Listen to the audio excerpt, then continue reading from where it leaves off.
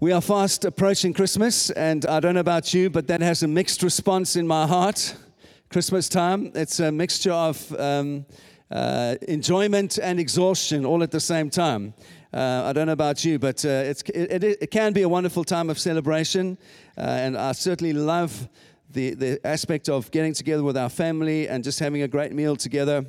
And I love the traditions of Christmas, but I have to be honest with you, in the last couple of years, the materialism and the rampant I think Christmas has become the ultimate expression of capitalism in our culture. It is just like rampant and blatant, and you're milked for every cent that you have. Every Christmas card, encouraged to buy presents for things that you don't need and will never use again. You're encouraged to give to people over Christmas. So can I just be naughty and say this to you straight up, all right? Just keep Christmas simple. Please, don't get into debt. It's not worth it. Don't get into debt. If you don't have money to give gifts, don't give gifts. Just have a great meal with your friends and your family and enjoy. Let's keep the main thing the main thing. What's the main thing? Jesus is the ultimate gift of Christmas. Let's keep the main thing the main thing. So I want to encourage you. It's great to have a great meal, and we have great meals with our family every year. But please don't reach January with like £1,000 credit card debt because you couldn't control yourself. Please control yourself. It's not worth it. Can anyone say amen? All right, great. So there's my rant for today. It's over at the beginning, all right? So that's really cool. But here's what some people have said about Christmas. One of the cartoons I grew up watching a lot was Bart Simpson. Anyone remember Bart Simpson? He said this: "Aren't we forgetting the true meaning of Christmas? It's the birth of Santa. Isn't that true?" Or Charles Dickens, I love the Christmas Carol, which I watch every year. And he wrote this. He said, I will honor Christmas in my heart and try to keep it all the year round. I also like Helen Keller. She was an amazing lady. And she said she was blind and mute. And she said the only blind person at Christmas time is that one who has not got Christmas in his heart. And these are really special things that we need to remember. But ultimately, let's point ourselves and our hearts to Jesus. So I want to say this. I've even heard Christians say that actually Santa is an anagram for Satan. Have you heard that one before? I have. What nonsense. Sorry. So if you think that, I'm really sorry that I hurt your feelings, but it really is nonsense, okay? So whatever your positive or negative feelings about Christmas, each family develops their own tradition, the expression of joy around the birth of Christ. And everyone has a perspective. Everyone has a viewpoint that adds to the whole picture and story of Christmas. And I think for me, what I've really enjoyed growing up, or spending the last 20 years rather, in England is that there's a sense that we learn from other people's perspectives and cultures. And I've really enjoyed that, being involved in a multicultural kind of context. And I think that part of the joy of life is walking humbly through your life together with other people and learning from other people. And so that's part of my journey and part of the enjoyment of my own life in the last 20 years is that I've been able to learn from others and understand something of what they think and what they feel, and that's enriched my life in such an amazing way. But obviously, centrally to us as Christians, the time over Christmas is where people's hearts are perhaps a little bit more open than they usually would be.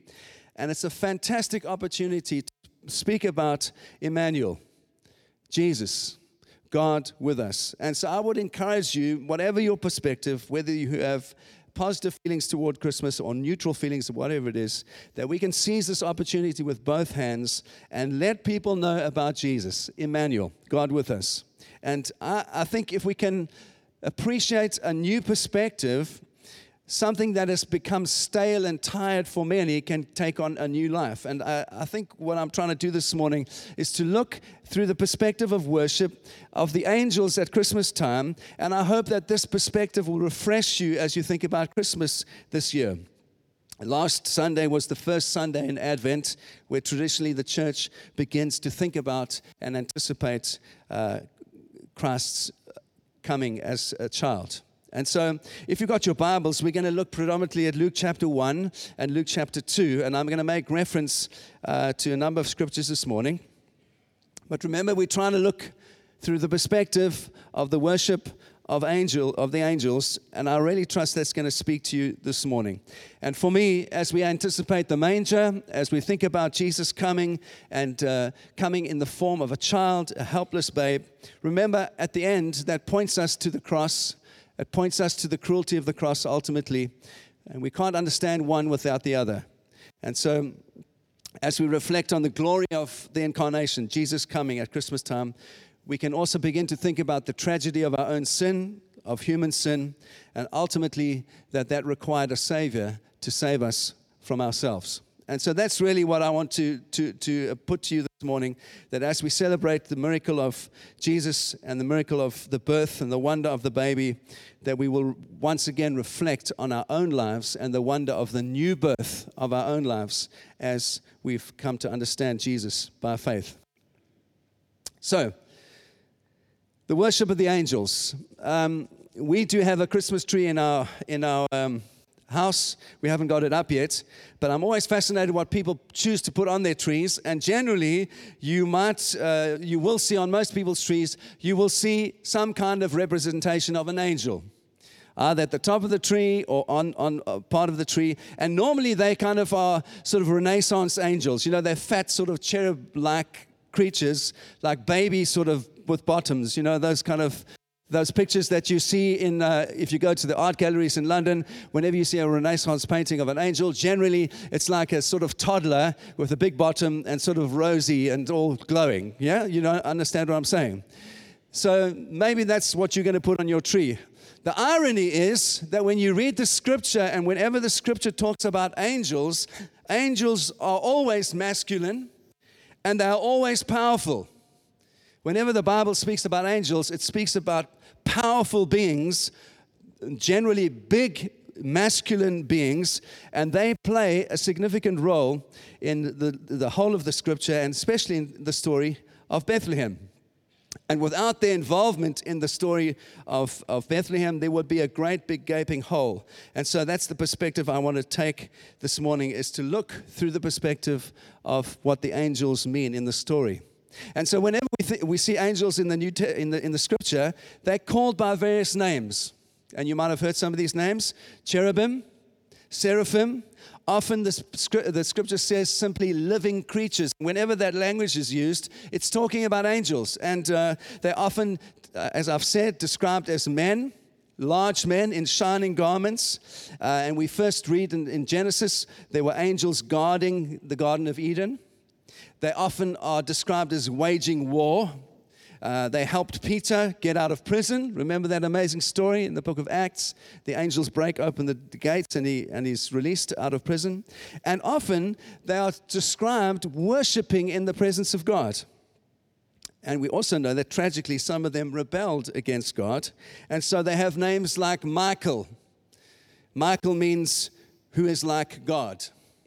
They have names like Gabriel, the angel Gabriel, which means warrior of God. And then there is Lucifer, which means light bearer. And ultimately, Lucifer became the ultimate rebel. And so he's renamed in the New Testament, he's named Satan, which means adversary, the ultimate adversary of God. And they're often seen as servants, mysterious servants of God, and they're at the very center of God's dealings with men and women in the Bible. And so the word angel comes from the Greek word angelos, which simply means a messenger, someone who is sent, an angel. So that's where we get the word from, angelos. And often in the Bible, they are seen simply as messengers. So for example, they carried a message of warning to Sodom and Gomorrah, if you read in Genesis 19. What about Shadrach, Meshach, and Abednego? Remember when I was a kid, I always remember that story. Daniel in the lion's den and Shadrach, Meshach, and Abednego, and Daniel 3. And we hear that there's an angel that brings the message of rescue to them in Daniel 3. What about Genesis 16? They brought a message to Hagar, who was Sarah's handmaiden. All of these were angelic beings that brought these messages to people. And so all through the Bible, they are active beings. They are delivering messages from God, but they do more than that. And I'm going to get onto that in a short while. The New Testament word for preaching the gospel, we know, is evangelios, which means preaching the word. And it's the same root word as angel. It's the messenger. Evangelios is the same root word as angelos. And so right at the beginning of the gospel story, we see when the good news is first announced by the angels, the message of the gospel is brought into the world by angels, by angelic messengers during those first events at Bethlehem. So I want to just have a look, 3 little points, how they were involved in the amazing story of Bethlehem. So the first time we read of this in Luke is Gabriel, who is the highest ranking angel in the angelic realm. He comes to earth and he uses those amazing words that Paul quotes in Galatians 4. He says, the fullness of time has come. And so this message that Gabriel brings is that the whole of history has been anticipating this moment when Messiah would come, and he announces it. And Gabriel does this with 3 announcements. First announcement, if you're following in your Bible, is Luke chapter 1 from verse 5. If you read from verse 5 to verse 22, Gabriel comes and makes an announcement about John the Baptizer. Do you remember that? And he appears to Zechariah, who's a childless old priest in the temple. And initially Zechariah's terrified, and then he's a little bit amused when he hears what Gabriel has to say, because his wife is an ancient lady, she's an old lady, and it's not possible physically for her to have a child. And so he doesn't believe that actually Gabriel is going to, as he prophesies the fulfillment of Malachi's prophecy, he doesn't believe Gabriel. And so Malachi prophesied that God would send someone much like Elijah who would prepare the way for the Messiah, and he would redeem God's. And so because Zechariah doesn't believe, Gabriel says that he will be mute until the child is born, and that's exactly what happened. And John the Baptizer is born, and as we know, as we've been studying Mark, John the Baptizer comes preaching the message, prepare the way of the Lord, the kingdom is coming. And so Gabriel announces this event. That's the first thing that he does. That's the first announcement that this amazing angel makes. The second announcement is 6 months later. You know the story. Gabriel again appears in Nazareth, but this time to a young woman called Mary. And you can read that in Luke chapter 1, verse 26, verse 38. And he says to her, Gabriel says, Mary, you've been chosen. You have this incredible privilege to bear the Messiah. And her response, when you look at her response, it's one of initial confusion, but ultimately it's one of submission, where she says, I will do whatever God has for me. And she's mystified of how this is all going to happen because she's a virgin and she's engaged to this older man called Joseph. And then Gabriel brings the news and says, well, this is going to happen in a way that's not going to violate you in any way, that the child is going to be the result of a miraculous intervention in your life by the Holy Spirit. And when the child is born, you must call him Jesus, which simply means the Lord is salvation. And that defines both the character of Jesus and his mission, that he's going to be the Redeemer that comes to take away the sin of the world. And Mary's response is remarkable. If you read it in Luke chapter 1, verse 38, she simply says, Behold, I am the servant of the Lord. Let it be to me according to your word. And then it simply says, the angel departs from her. And after Gabriel has spoken with Mary, he goes on and he speaks with Joseph, and he gives him the same message. And you can read that in Matthew chapter 1, that Mary was going to have this child that was not born of a human, but born of God, and that Joseph was to take her and be fully confident of her purity in her own life. And so if you just contemplate the absolute enormity of those simple events, that this woman could respond in that way and really trust what Gabriel was saying, and that Joseph remarkably also could trust what Gabriel was saying, and both of them ultimately fulfill this incredible purpose that God has for our salvation story. So those are the first two announcements of this incredible angel Gabriel. And then the third is, I presume that this is Gabriel. It says in Luke chapter 2, if you're following the Bible, it says that Gabriel appears in the sky of Judah to the shepherds in the fields around Bethlehem. And they were having a normal kind of routine night, tending their sheep. And then this brilliant light shines in the sky, and the message comes via the angels, and it says that they are absolutely terrified. Luke chapter 2. And here's the drama that this angel brings. It says in verse 10, the angel said to them, "Fear not, for behold, I bring you good news of great joy that will be for all the people. For unto you is born this day in the city of David a Savior, who is Christ the Lord. And this will be a sign for you. You will find the baby wrapped in swaddling cloths and lying in a manger." Now, it's really hard for us to contemplate this, but this announcement is really to people that nobody else thought of. I don't know if you know this, but the shepherds, actually in Jewish culture, shepherds were the lowest of the low. They were the poorest of the poor. That was a job that people did because they could do nothing else. There was no social standing for these people. They were literally the poorest of the poor. It's like to use them without being too dramatic, but there are many slums in the world. It's like the angels appeared in a slum in the world and announced to the poorest of the poor that Messiah had come. That's what the equivalent would be for us. And so I think sometimes when we read this so many times, we forget the power of actually what was happening, that Jesus didn't come to the priests.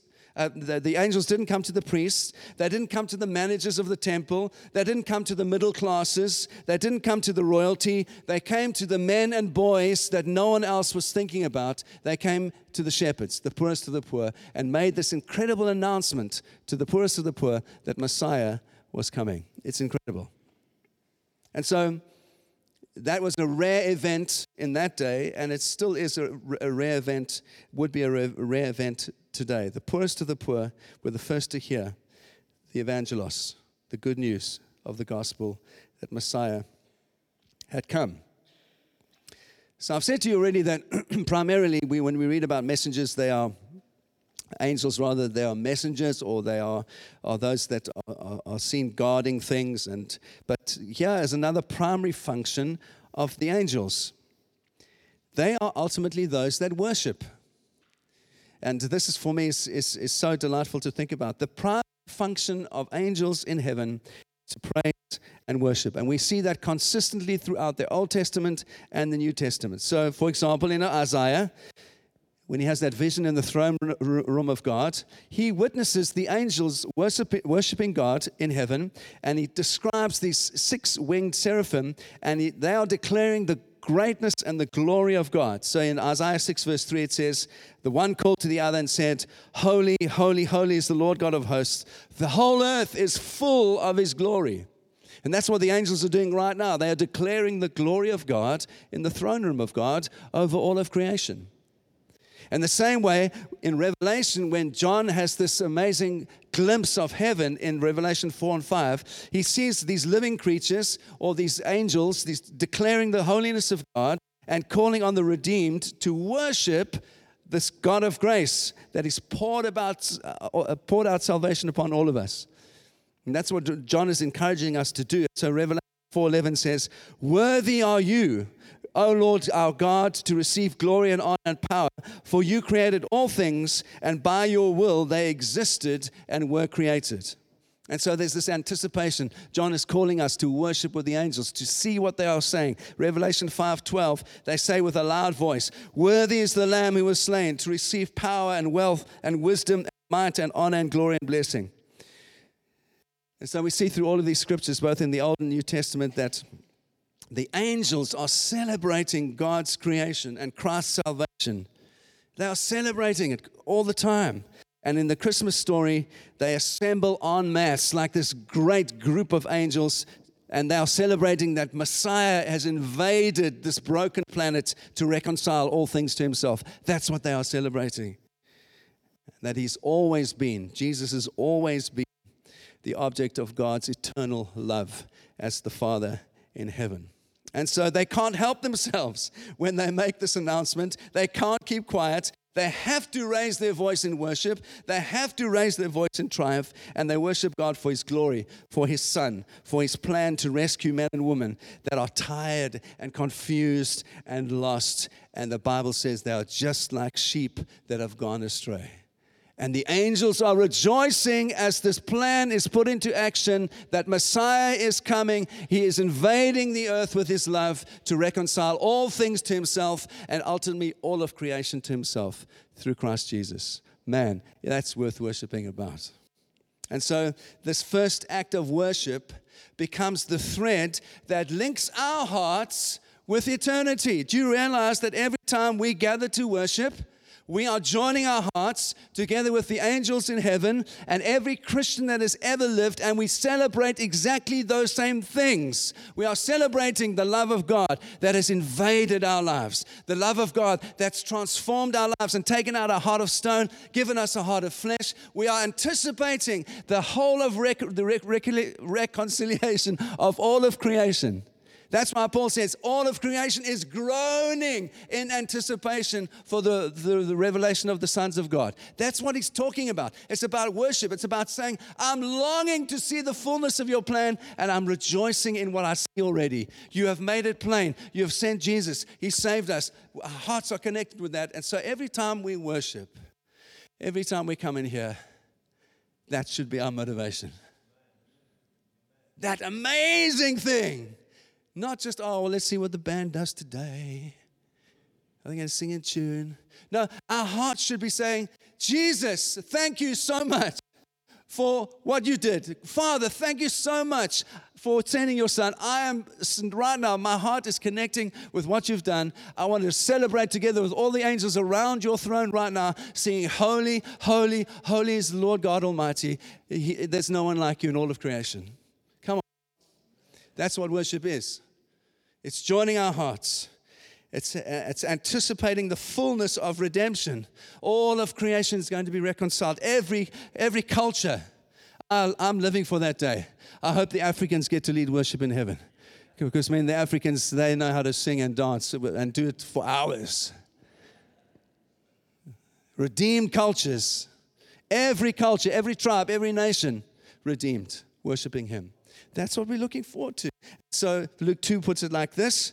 It says in verse 13, suddenly there was an angel, with the angel, a multitude of the heavenly hosts praising God and saying, glory to God in the highest, and on earth be peace amongst those with whom He is pleased. I was thinking about this week, and this is just a little aside. Do you notice that it says that peace is amongst those with whom He is pleased? Do you notice that? People often say, oh, Christians, you say peace on earth. There's no peace on earth. You hypocrites. What is this message, peace on earth? It doesn't say peace on earth. It says peace to all those with whom He is pleased. The peace is there for those that know Him as Lord and Christ and Savior. That's where the peace is. He gives us His peace. In the midst of all the trial and tribulation and the stabbings on the bridge and people that kill each other for no reason, and someone gets hit by a stray bullet and someone gets hit by a car, and we say, where's the peace? Where's the peace? Where's the peace? The peace is there for those that know the living Christ. That's what it says. Peace on earth for those with whom He is pleased. Who is He pleased with? Those that love Him. That's that know His heart. Sorry, I didn't mean to rant like that, but I did. That's the truth of the gospel. And that's why we want to be motivated to share this good news with everyone, so that everyone can know His peace. Everyone can know His kindness and His grace. In the midst of suffering, we can know His peace. And so this is what Isaiah and John, they see in heaven. This is what the shepherds see on the hillside. And for a moment, there's a flash of eternal glory into their hearts, into their lives, and they see something of heaven. And because they've seen something of heaven, they celebrate with all of their hearts. I trust every time you come into this church building, you will have a flash of eternal glory into your heart, and you'll see something of who Jesus is, and you'll begin to worship with all of your heart because He's worthy.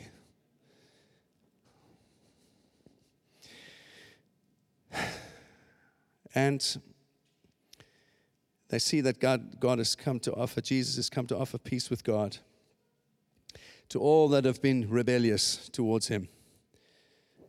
All of us are rebels. All of us are rebels without a cause. And God says He wants to offer peace to us by the power of the cross as He transforms our hearts and lives. And God's solution, God's plan is reconciliation between Himself and man, and is summed up in a simple word that the Bible uses over and over again, shalom. And I would encourage you, I've been posting little things on Facebook, on our Facebook page. The Bible Society has put up little word studies, and they're brilliant. They really are brilliant. I've put up 3 so far. The one is shalom, peace. The other one is joy. And the other one is, I forget now. But go onto the webpage.